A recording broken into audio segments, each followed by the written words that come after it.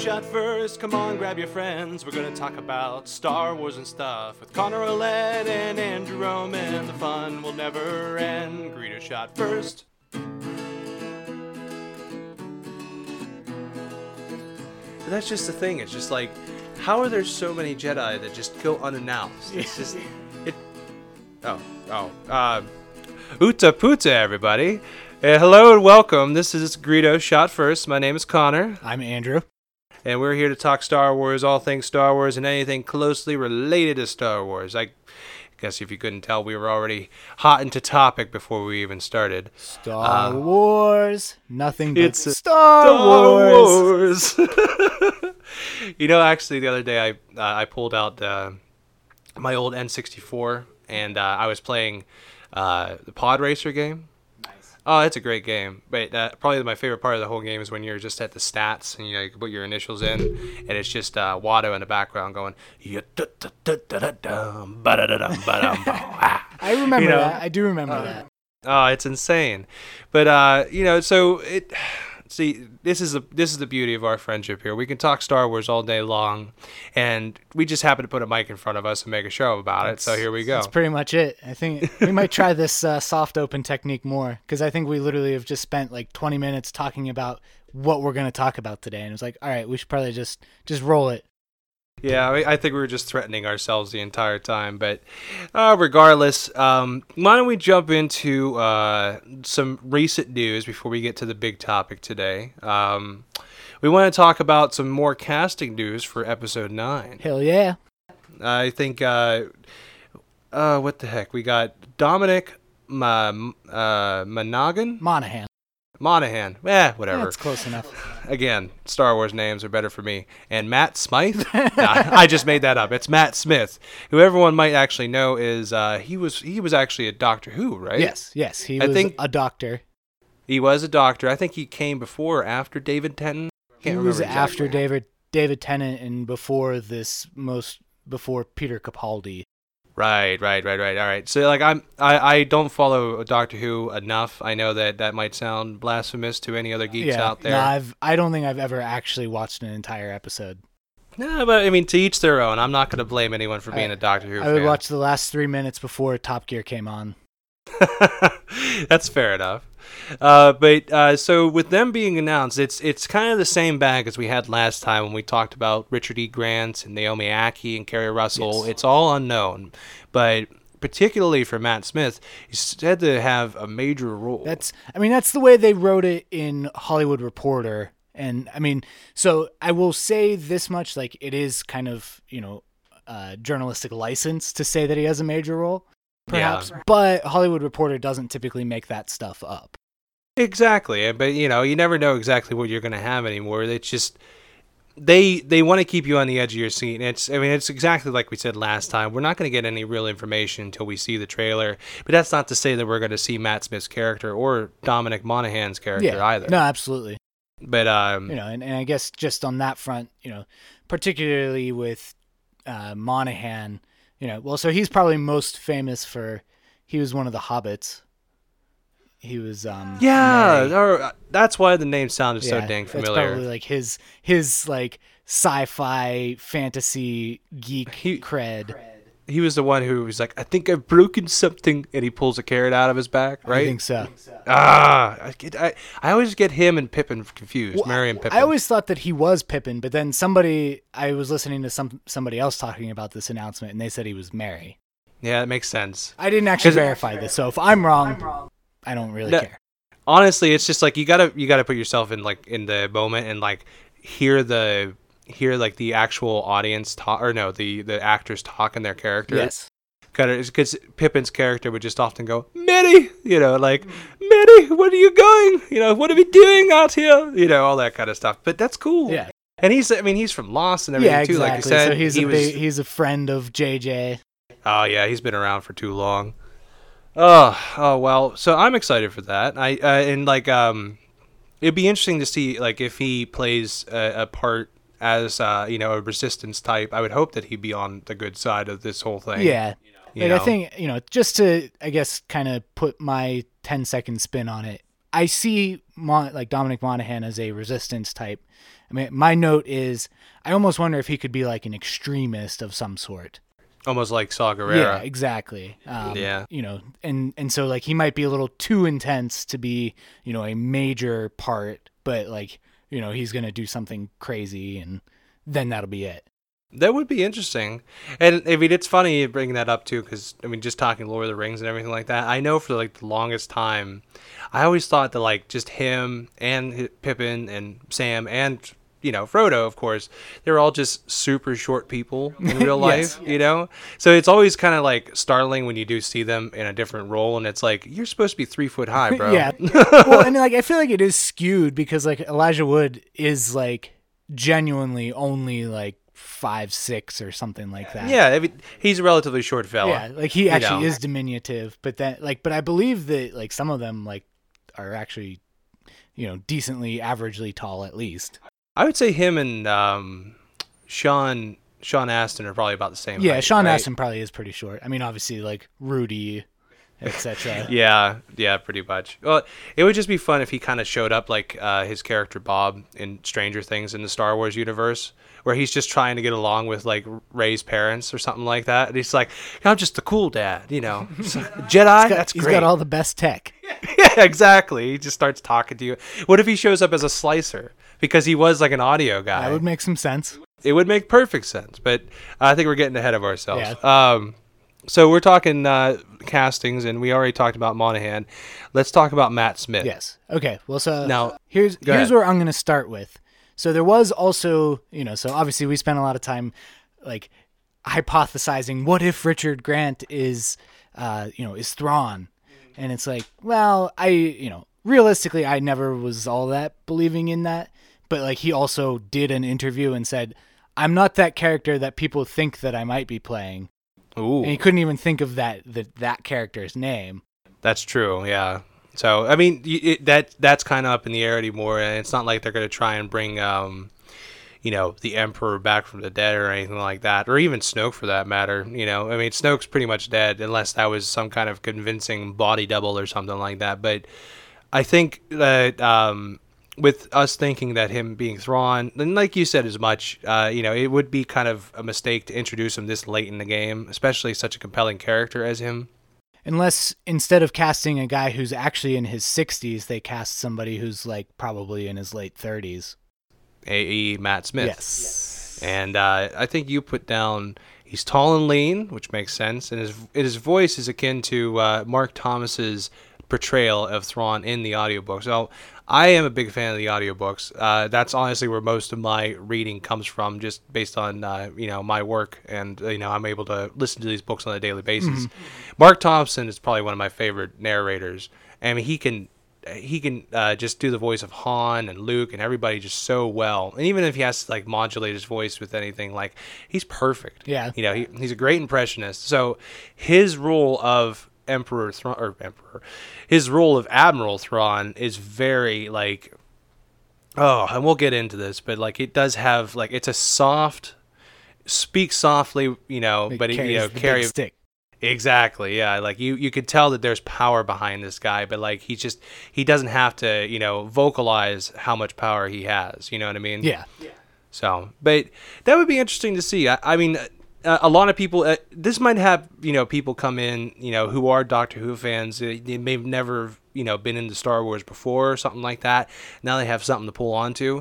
The same thing goes for like Lord of the Ring fans as well. Yeah. You No, know, absolutely. So I I mean, don't want to this. say they're intentionally pandering to the base, but I mean, I feel like it's kind of a shrewd move. Oh, come on now. You know, the last thing they need to do is just get Chris Pine in and like Yeah. there you go. Star Trek, we're covering every base. Yep. You know, but honestly, I mean, it's exciting, and you know, we'll keep track of it and we'll make sure we know what's happening sometime down the line. Yeah, there was a bunch of set photos. I mean, I'm not really going to get into this, but I mean, Yeah. it looks what they've kind of like what they were filming in that scene was like, all right, that's interesting.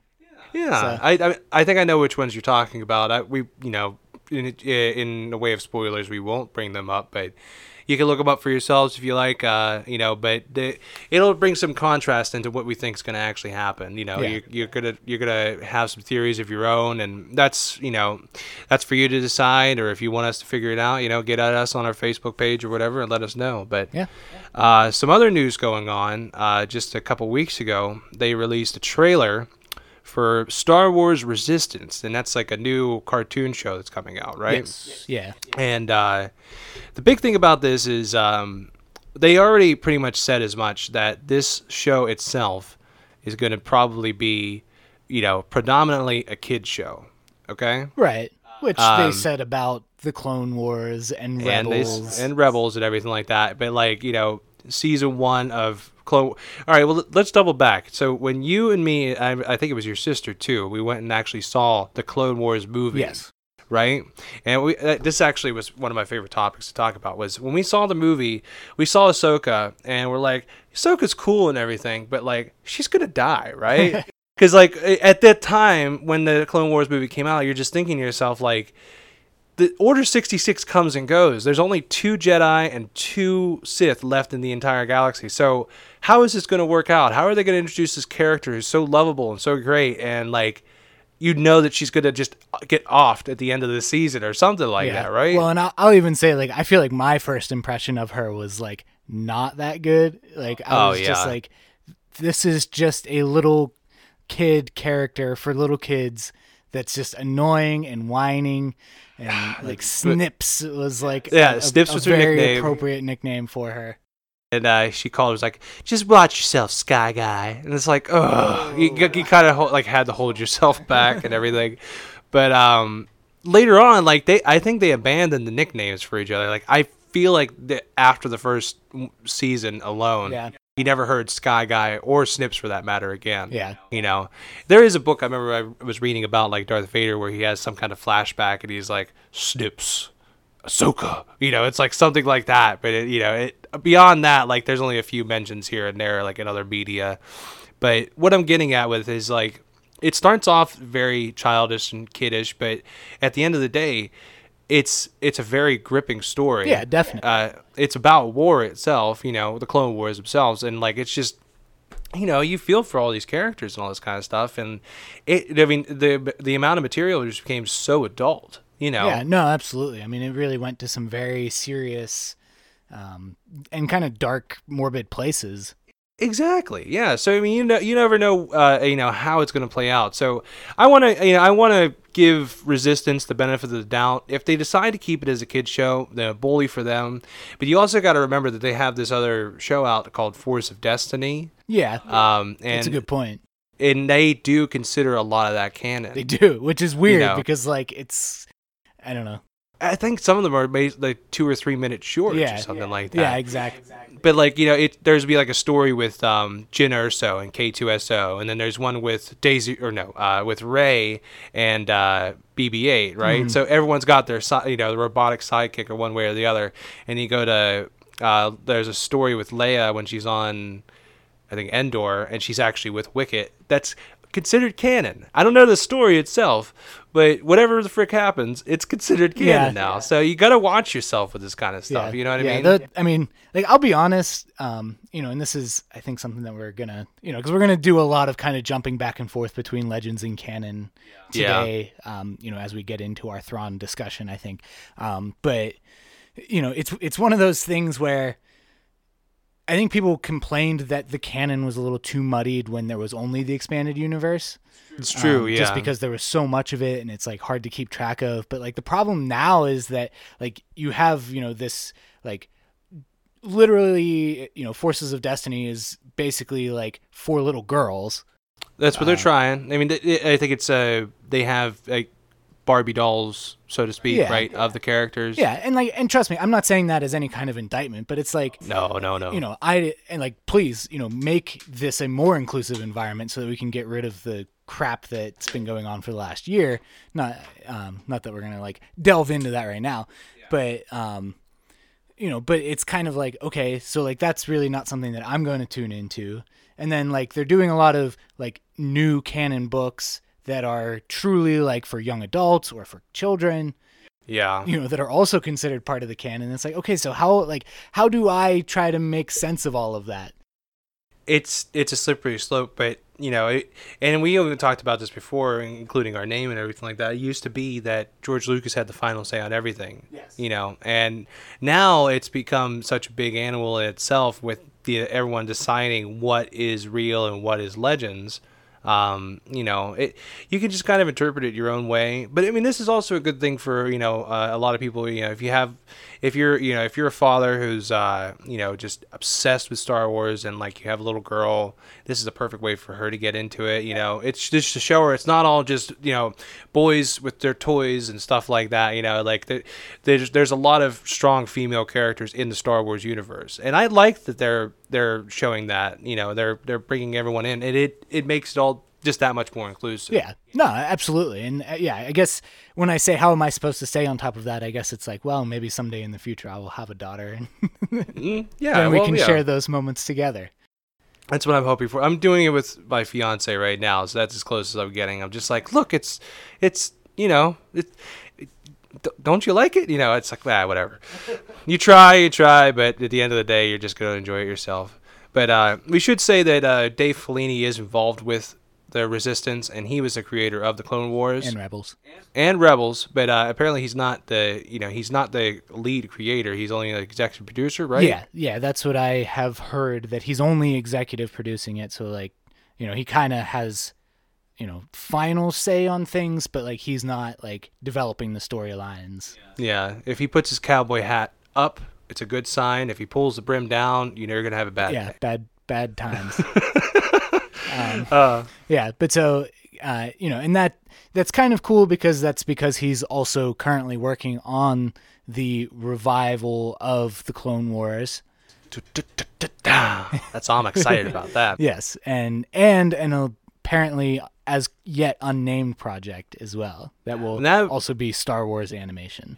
That's what I'm hoping. I mean, I hope they kind of keep the same lines that they do with the run of Clone Wars right now. That animation to me is simply amazing, and it's not to knock the animation style of Rebels at all. Like I think they made it a little more fluent. Yeah. But with Clone Wars, it seemed a little more visceral. It seemed more real. Yeah. I don't know how you would actually put it. Yeah. I think there's also just I think because Clone Wars was the longest, it's like 5 seasons of 20 plus episodes each. True, yeah. Plus the lost episodes. Yes. I think you just kind of get used to it. Yeah. Whereas with Rebels, it's a shorter series. Like they only did I think it's only 4 seasons. Yeah, 4 seasons, and it's 13 episodes per season or something like that. Which, I mean, it's not terrible in its own right. Like they cover a lot of bases in a short amount of time. Mm-hmm. I think the one thing I noticed right off the bat was the lightsabers, and it makes sense honestly because you look at the Clone Wars, it involves Jedi and Sith to a much higher degree.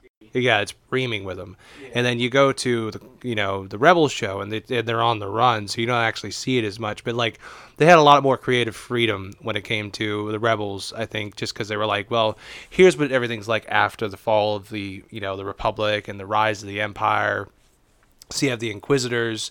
I remember the first time I saw an Inquisitor, and he had this spinning blade, and I'm like, that's cool and all. But Darth Maul did it better. Yeah. He was right off the bat. Darth Maul, he just used his hands. You just hit a button and it starts spinning. Yeah. What's the point of that? And they use it as a helicopter half the time. It's okay.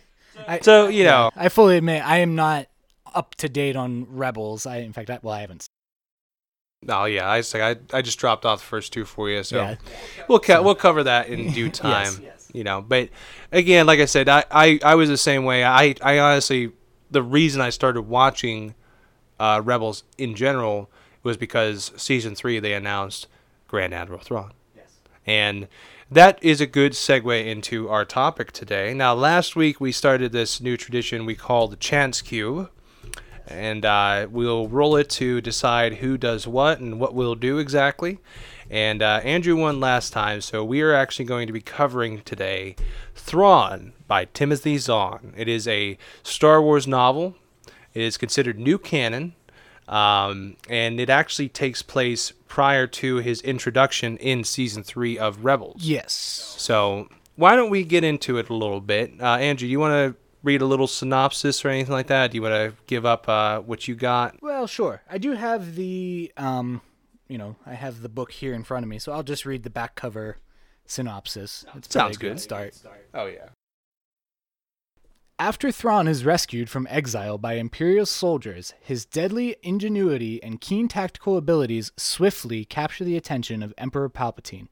And just as quickly, Thrawn proves to be as indispensable to the Empire as its most loyal servant, Darth Vader. On missions to rout smugglers, snare spies, and defeat pirates, Thrawn triumphs time and again. As one promotion follows another in his rapid rise to greater power, he schools his trusted aide, Ensign Eli Vanto, in the arts of combat and leadership, and the secrets of seizing victory. Still, Thrawn has much to learn about the political arena, where ruthless Arinda Pryce could be his potent ally or a brutal enemy. But becoming an admiral will put Thrawn to the ultimate test, as he marshals all his knowledge, instincts, and battlefield brilliance against an insurgent uprising that threatens the Empire's grip on the galaxy, and his own carefully laid plans for future ascendancy. Now, if you don't have chills, I don't know what's wrong with you. Although, I'm starting to get goosebumps over here. I have to say one thing though. I don't think that synopsis is very accurate to what the book is about. No. I think that they were just kind of trying to bring you in. We talked about this before. It's kind of a red herring, right? Yeah. But like talking about Darth Vader, who look, he's in the book. But not as much as you'd like, yes. I guess, or as much as you would expect. Yes. And also, Thrawn is literally already an admiral by the time the book ends. That is true, yeah. Before the final showdown takes place. So why don't we start from the beginning a little bit on this, right? I just right off the bat, I could say that I really enjoyed the inner monologue of Thrawn. Yes. Throughout the book, there are sections, I think particularly just at the beginning of each chapter, where you'll have an inner monologue from Thrawn himself and actually explain how a warrior works. Yes. Or something like that. In fact, actually at the very end, and this isn't really like a spoiler or anything, but we learn that is literally like Thrawn's journal. Yeah. It's insane.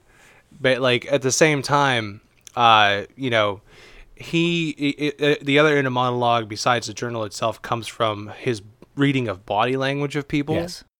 So when he's first introduced, in the original Thrawn trilogy, the Legends trilogy, you learn that most of his deduction powers actually come from him like looking at the art of a species and just being able to surmise their battle strategy from a piece of art or something like that. Yeah, he can learn their patterns and their cultural norms and kind of make assumptions about what what they would be like on a battlefield. Exactly. And then at this point, he can be, standing next to someone and like he could see like their blood temperature rises as their face flushes of, all color or whatever. It's like facial it's heat and muscle tension. He uses Timothy Zahn uses those words like at least 100 times each. It's incredible. But like he's able to deduce a lie or just emotions from, just how these people work. And we should also specify that with the Chiss, they have hypersensitive like sight and sound, like so they could see on a different infrared spectrum. I think it is. Yes. Right.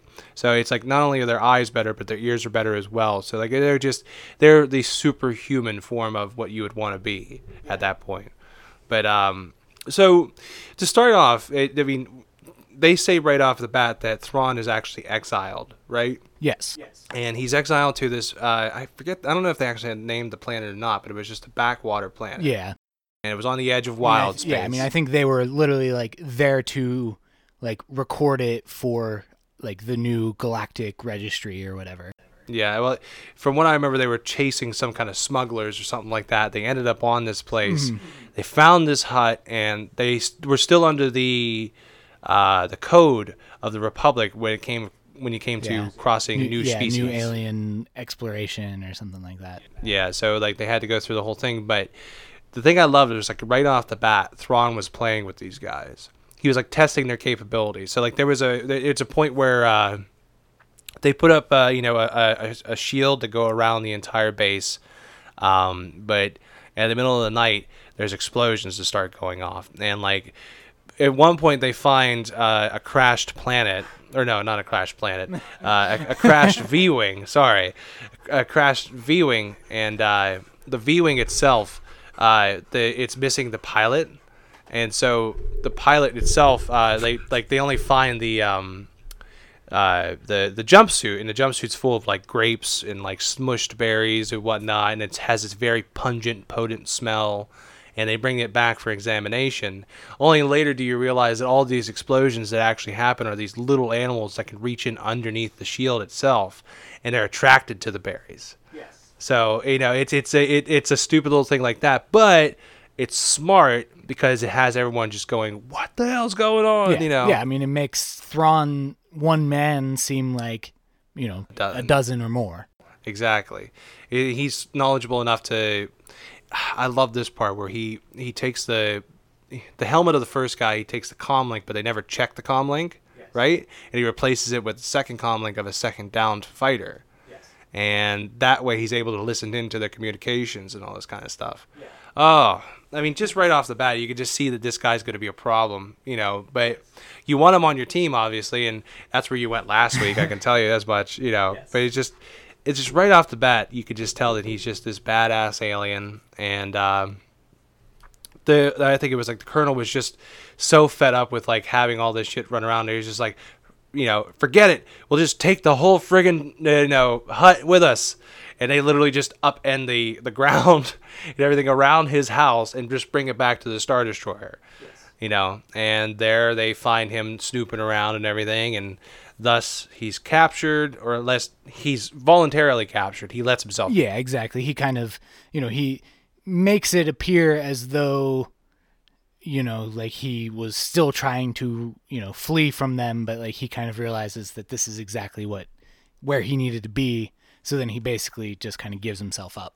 Exactly. And then he's shepherded off to Coruscant to actually be presented like a gift to the Emperor. Yes, to actual Emperor Palpatine, which at first feels a little unlikely or surprising, but but then we do kind of learn some pretty good backstory that was recently just told in the latest Thrawn book, which is called Thrawn Alliances, and we learned that Thrawn actually had contact with Anakin Skywalker during the Clone Wars, which I think you actually even mentioned the last time we recorded, Connor. Yeah, exactly. Yeah. So the way he put it was, he had prior contact with him, during the Clone Wars when it was still at the height of the Clone Wars, and when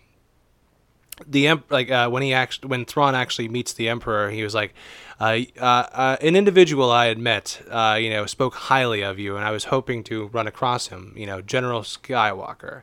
Yes. And like that caused everyone to kind of go, he's like, no one wants to offend the Emperor, and he's like, Anakin Skywalker is dead. He's like, he's been dead for some time, but obviously he's not dead. He just goes by a different moniker, but whatever.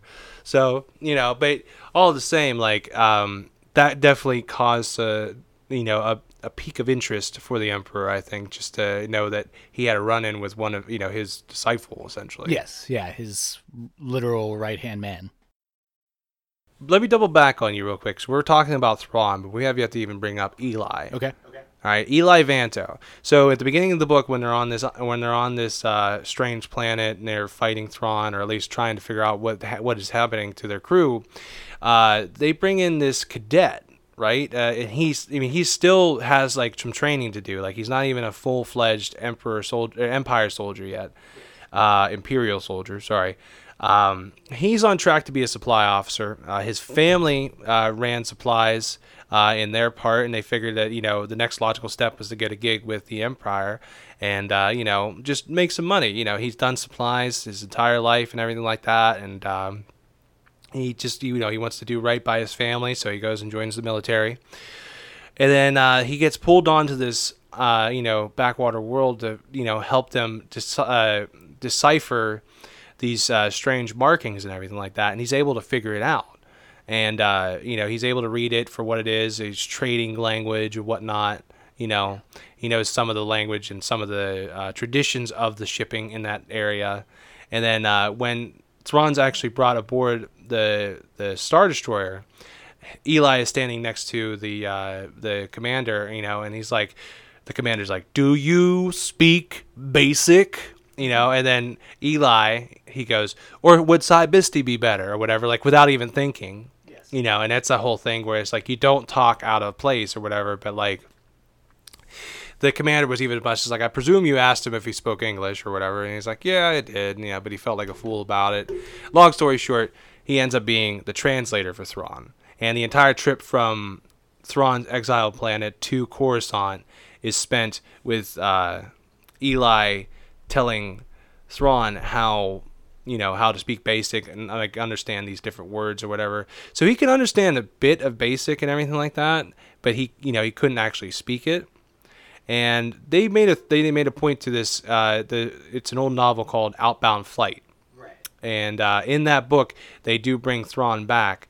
And it's these traders who get lost at the edge of wild space, and Thrawn finds them, and they even make a nod to it in the book, where it's like some traders some time ago came back and yada yada. Mm-hmm. So yeah, and so I guess on that front, this is something that I actually heard recently. So going back to like when Thrawn Alliances first came out, Timothy Zahn was doing a lot of like press and whatever, and like. One of the things that I found that was really funny was that, like, he basically said, like, as far as I'm concerned, everything that I have ever written in the Star Wars universe is canon, which is funny because it's not.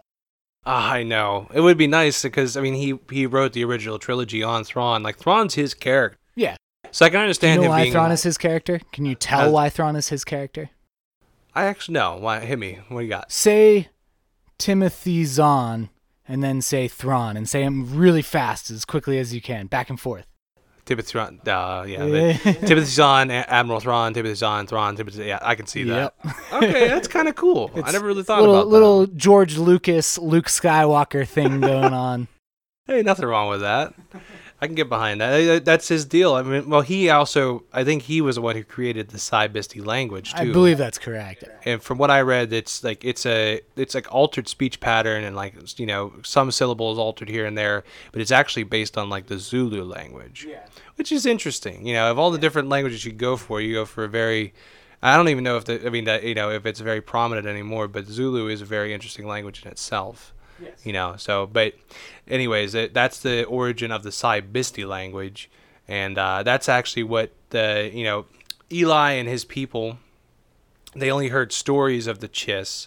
He actually knows them by name, his species by name, and that causes Thrawn's interest to get piqued. Yeah. And he's like, "Oh, because, okay." Because to this point, there's genuinely like barely anybody that actually knows the Chiss. Yeah. But it's just that Eli, so it's established that Eli is from wild space, which is like beyond the outer rim, but before the unknown regions.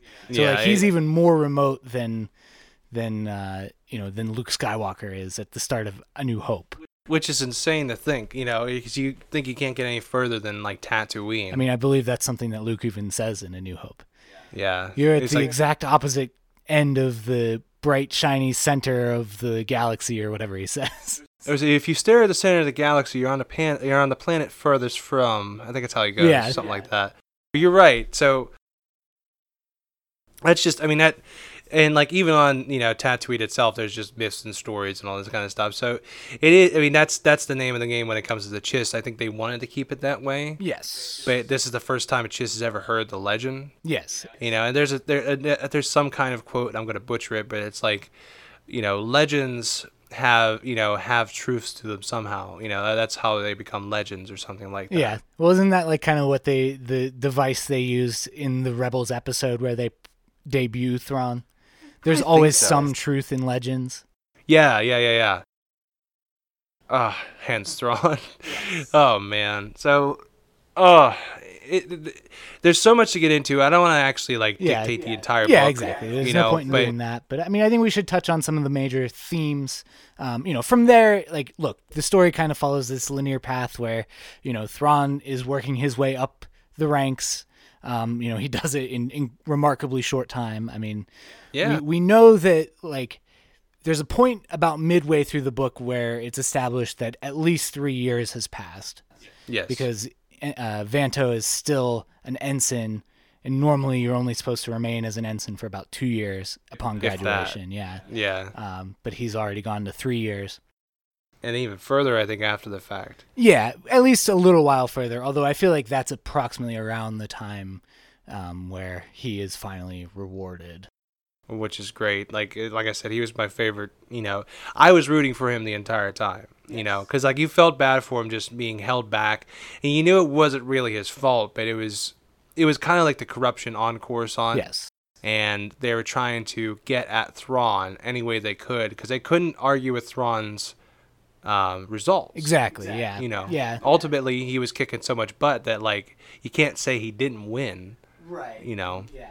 But it's hard to say at that point because, as epic as Thrawn and Eli's story was, there's also a correlating story of Arinda Pryce. Now, yeah.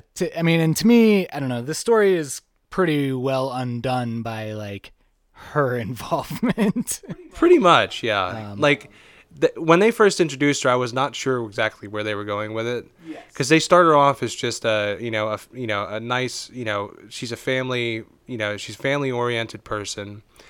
She's worried about her mind, on Lothal. She just wants to have business back. She just wants to do everything right, and you just throughout her entire story, you just see the corruption and the blackmail, and the back alley dealings and everything that just go on, that just corrupt her to the brink where she is just, you can't even feel bad for her anymore. No, certainly not. Well, and it's there's this very kind of moving scene, and I would say, the one part that I liked about her story was, it took me a really long time to kind of reach this conclusion where Arinda is bad and her friends are good. And for the longest time, I kind of felt the opposite. That her friends were just these annoying hangers on that didn't have anything going for them. They were just there to make her feel good. Yes. But it's basically they all experience this one event, and as such they all go down these very divergent paths. Basically, Arinda gets this real visceral dose of politics in action on Coruscant. And basically her friends are this is really messed up. How about we try to fight against this kind of back alley dealings and whatever? Try and make everything right again. Yes, and actually, restore a true and open and free society. And so they kind of, she refers to them as lowercase rebels. Yeah. Not uppercase rebels, to be clear. But then Arinda basically goes the complete opposite path and starts working with Grand Moff Tarkin and just basically becomes the biggest and worst Imperial stooge. As I understand it, she is a Rebels character, correct? She is, yeah. I think so. The main planet in the story, I have to watch it again myself. But the main planet in the story, Ezra's home planet, is Lothal, and I believe she is the governor of Lothal. Yes. Which you find out, towards the end of the book, she actually how she gets the governorship of Lothal. But originally, she was only a family member, or she was only a resident of it. That's where her family had the mine and everything like that. And it kind of just fell off of there because she, she, like you said, she just let herself kind of fall to the dark side, so to speak. Yeah, so to speak. To put it lightly, for everyone to understand, because she started off with the best intentions. She was working, trying to get fair housing for people in Coruscant, and just do all this right stuff. She was almost like a social worker to start. Yeah, so you saw her just being this oh, she's how could you knock this person? She's obviously a great person, and then everything starts going wrong for her. She starts getting played with, and she's I know how to play this game. And so it's a good thing that I like about the story is you just see how easily people can be corrupted in the Empire itself, on Coruscant especially. Yes. But if you didn't think the Empire was evil enough, just look at her. She's a perfect example of it because like she started off with the best intentions and just one thing after another, just slowly down that rabbit hole. Yeah, yeah, You know? and that does serve as a very good kind of foil to Thrawn, particularly like if you are familiar with the like the Thrawn trilogy portrayal of Thrawn. I mean, I can't really speak about Rebels as I've previously stated, but like, I mean, in this story, I think he's very much like a sympathetic figure, and it is his story, and he's like the hero in the story. And you want to root for him you as want much as him you're to like, succeed. I guess if you want to, play some brass tacks, they don't really ever go after rebels per se. No, it's true. It's very much like smugglers, pirates, kind of. Spice runners. Yeah, exactly. Particularly like when he's taking on the spice people on the eighth planet. Oh my god. And he takes out the whole vein. Yes. So right? He destroys the spice from ever being able to be used. And it's like, yeah, you go, dude. But you realize at the end of the day, like he also just ruined these people's lives. All their agriculture is just decimated. Yes. Because they had to get rid of this pre-spice vein. If anyone doesn't know, spice is kind of like an addictive drug. You could say it's kind of like the crack cocaine of this, empire. Yeah. It's super addictive. Yes, and it has very deleterious health effects for everybody who does it regularly, and you become addicted very easily. What's worse, spice or death sticks? I actually don't know if death sticks is the same thing or not. I don't know if they like put spice into the death sticks. Yeah. I'm going to say spice because like I feel like there's something that's like very like negatively connotated with spice. Like it's a recurring theme, whereas like death sticks basically only happens in like what was it, Attack of the Clones? Yeah. I mean, I know I know like in Legends, for example, in the it's actually called Star Wars Legends. It's a comic series about like the great grandson of Luke Skywalker. Was it Cade Skywalker? Yeah. But so like he smokes death sticks and does all this stuff. So like, I mean, there is that, but like he's otherwise like kind of functioning. Yeah. Although like he does deal with this addictive personality. Yeah. I mean, spice just turns you into like a snarling animal half the time. I've heard it described and everything like that. I mean, isn't that even like kind of? Sorry. Well, no, it's not. Never mind. I was gonna say, is that like the premise of Death Troopers as well? Like that it was like a bad batch of spice or something? No. And we can get into that another time. But as far as I remember, it was actually a black project. Yes. Exactly. And it was one of these things where it's like, you know how there's like that 3-part epoxy. Yes. You need like all 3 parts for it to actually activate. Yeah. It's that kind of deal where like the crew was exposed to just the one part, but they never got the other part or something like that. Yeah. And there's actually a book before that too. I forget the name of it. I have to look that up, but it's a very scary book in itself. But I'll tell you what, we'll save that one for our Halloween episode. What the hell? Because that's like a scary book. Yeah, I mean, I don't want to tease it all now because we're not quite ready for it. But we've got some things in the future that I think are going to be really exciting. We'll some episode ideas, but we'll drop a few as we go. Yeah. But I'm not saying we won't tease it all. I'm just saying we'll tease later. I'm down for that. All right, but I guess just to kind of put not an actual bow on it, but just to kind of put a wrap on maybe kind of recounting some of the story elements. To me, ultimately, this was a good novel, and like it provides like a very interesting and very informative backstory into Thrawn. To that end, more Thrawn would have been even better. Yeah, less Rinda Pryce. For sure, but also less of maybe some of the other characters that just kind of seem to be like a little bit interfering in the story. Although there's some other very good ones that I really liked. So we got to see a lot of Colonel Wolf Yularen. Yeah. And he, this goes back to, the root of this whole thing where it's like it could be the smallest detail, and now there's a whole backstory about it. He was only like a one-time character that appeared in A New Hope. Yeah, he's one of the ones sitting at the table at the Death Star, like the first time. Exactly, and he's wearing like the white uniform. Yes. And you had brought this up before, but he's not wearing the full bars of an admiral. Yes. He's wearing like half bars of a colonel. Yes. And it's later discovered that like he's like, oh well, that's because he is the colonel in the ISB, the Imperial Security Bureau. Yeah. And they are a beast unto themselves. If anyone's familiar with how the Nazis worked, essentially they had a secret police.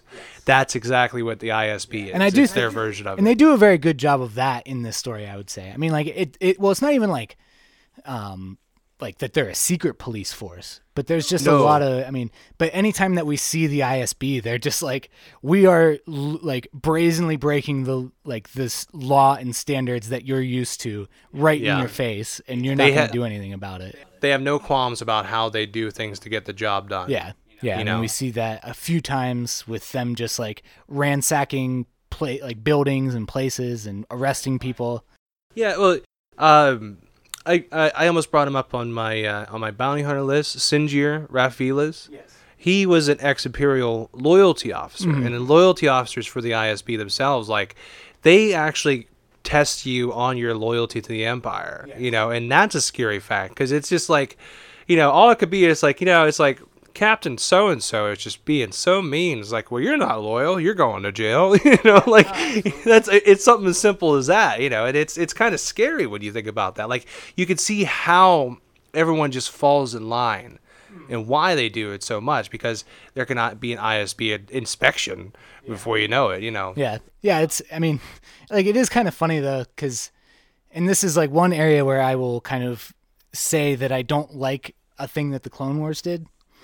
So, to go back to it, so in the Clone Wars, Wolf Yularen is, like, he is the admiral to Anakin's ground forces, to General Skywalker's ground forces. He's on the Venator class starship. Yeah, and they kind of paint him as this kind of likable character on the Clone Wars. But, and like, Dave Filoni's even gone so far as to say that, well, he was like, so many of the Nazi officers, he was just following orders. Yep. And like, that's all well and good, but like, then you're going to tell me that he's part of ISB? He might have been just following orders, but like, it's just a problematic portrayal is all I have to say. It's insane. I mean, he says as much in the book himself, Yularen, he's seen so much, go on in the Clone Wars, that just kind of numbs him to what it takes to be loyal to the Empire. Yes. He knows what it takes. And he is like the prime example of it, but at the same time, you got good examples of like evil when it comes to like Tarkin. Yes. Like, I'm surprised Tarkin isn't involved with the ISB, because he is the definition of xenophobic, right? Yeah. Which does bring me to another problem with this story a little bit. Go ahead. Is that, just to kind of stay on that topic, I guess. So as I did mention, Tarkin is in this story. And it's really weird because he's like all too happy to help Thrawn, basically. Which is, yeah. He helps Thrawn through Arinda Pryce, who is a human, to be clear. Yeah. But like, when you think about like the rampant xenophobia of the Empire, and I think the book actually does a good job of hitting on that. I do too. I think like Eli has multiple conversations with Thrawn saying like, look, I'm not a racist, but there's a lot of people out there that are racist that are trying to put you down.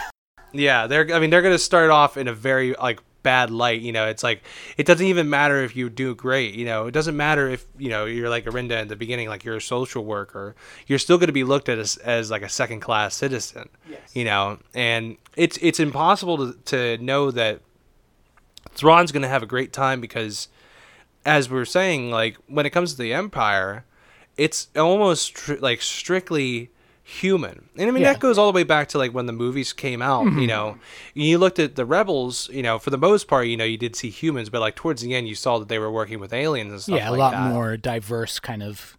And the way that they put it in the book, and it's a very good way of like how they bring it about, there's a lot of like Semitism towards the aliens of the galaxy because most of them were involved with the Separatists in the Clone Wars. Yeah, which actually was like I never really thought about it that way. And Yeah. that was a nice thing in this book that was like, that makes some sense. It does. You think about the Clone Wars, like the clones themselves, which for the majority of it was humans, Yeah. and then you had the Jedi who varied in species, but it was these different systems that were falling to it, So, Yeah. like, some systems were, appealing to the aid of the Republic, whereas some were separating themselves to get their own independence. Yeah. And it's like, you could see how some people would have resentment towards these other aliens Yeah, and stuff exactly. like that. I mean, you just think about it a little bit. We see like the Nemoidians and Yes. and the Genosians and and like when you think about like the major battles from the prequel movies, it is with like largely non-humans as the opposing force. I mean, beyond like the fact that it's also robots. Yeah, but I mean, the fact of the matter is they send the robots to do the fighting for the most part. Yes. Like Geonosians were like a big exception, and like I think Umbarans were a big exception too. Even Umbarans were they were actually kind of they're humanoid. humanoid, Yeah. but they had their they were just like a different language. They might even be speaking Cybistic for all we know. For all we know. But I appreciate that Umbara was in the book.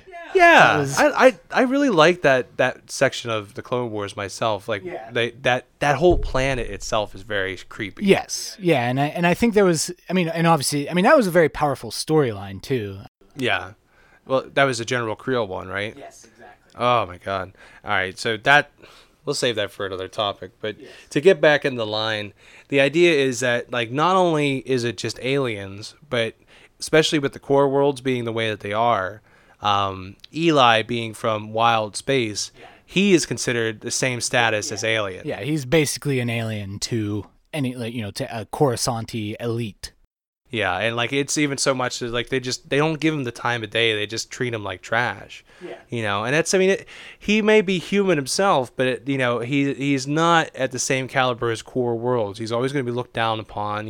He's not a part of the country club. He's the guy. He's the gardener essentially. He's like that's kind of how they look at him. He's the kitchen staff or whatever. He's not equal status, and it's like you feel for him. Yeah, no, absolutely.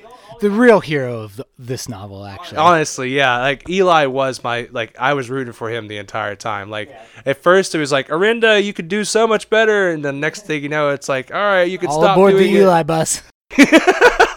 Exactly, yeah. Let's just follow Eli into the great unknown and just hope for the best, So, we covered all that, and I liked all that. But the one last thing I want to cover about the book itself was why was Thrawn working with the Empire? Yeah. So, and this is definitely. I was even still fleshing out my research today because I was like, I don't feel like I know that what it's gonna say, but I don't think this is all there is to say about it. Right. So in Legends, and this is definitely a retcon. When Timothy Zahn wrote the first, the Thrawn trilogy novels, he was not writing them with the idea that the Yuuzhan Vong invasion was going to be a thing. He was going the George Lucas route where he had no idea what he was doing. Yeah. He just made it up as he went along. And it's been a theme ever since then where he, it's about what he saw that caused him to join the Empire. But then it is eventually retconned that it is the Yuuzhan Vong. And in fact, I actually was reading online today that in the Legends canon, he actually first makes contact with Palpatine in like 5 years after the Phantom Menace. So before the events of Attack of the Clones. Wow. Okay. So yeah, almost around the same time then. Almost. Yeah. We're still talking the difference of 10 years, I'd say. But relatively enough that he's part of the part of his inner circle when he does rise to power, Emperor. Yes, yeah, absolutely. So he's kind of already a known entity, but it also kind of adds credence to the fact that he didn't actually rise through all of the ranks in 5 years. Yeah. Which might make sense, might be a little bit stronger. I don't know. But so anyway, obviously, I don't think we're ever going to see the Yuuzhan Vong in new Disney canon.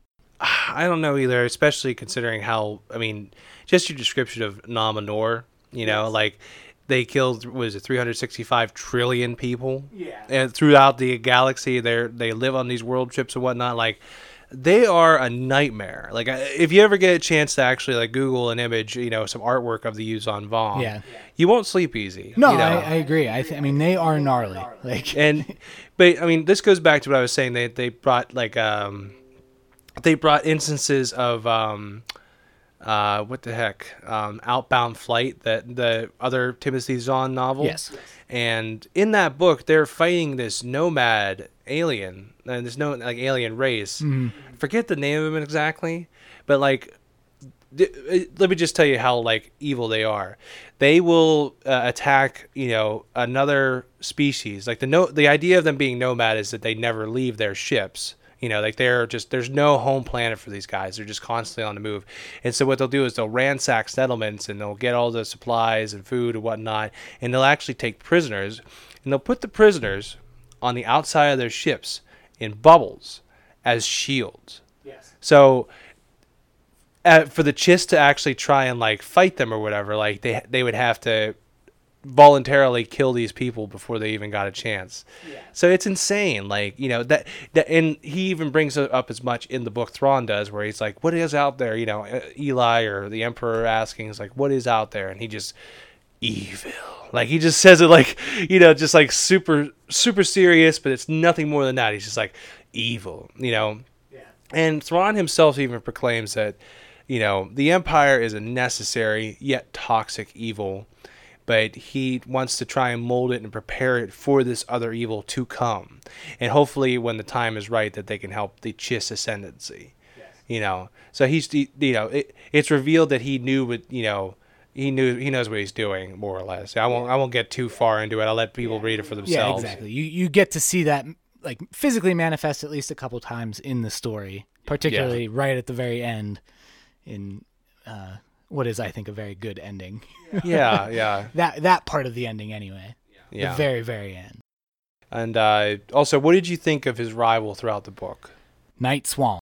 Night Swan. Night Swan was pretty badass. Yes. We won't reveal who Night Swan is just because it's a mystery, but I like the fact that with Thrawn being such a strong character in himself with tactics and strategy, he had someone that pretty much rivaled him. Yeah. You know, like through the entire time. Yeah. Yeah, and I mean I actually had even like highlighted that passage in the book. I'm just going to like read it extremely quickly. Go ahead. An enemy will almost never be anything except an enemy. All one can do with an enemy is defeat him, but an adversary can sometimes become an ally. There is a cost, of course. In all things in life, there is a cost.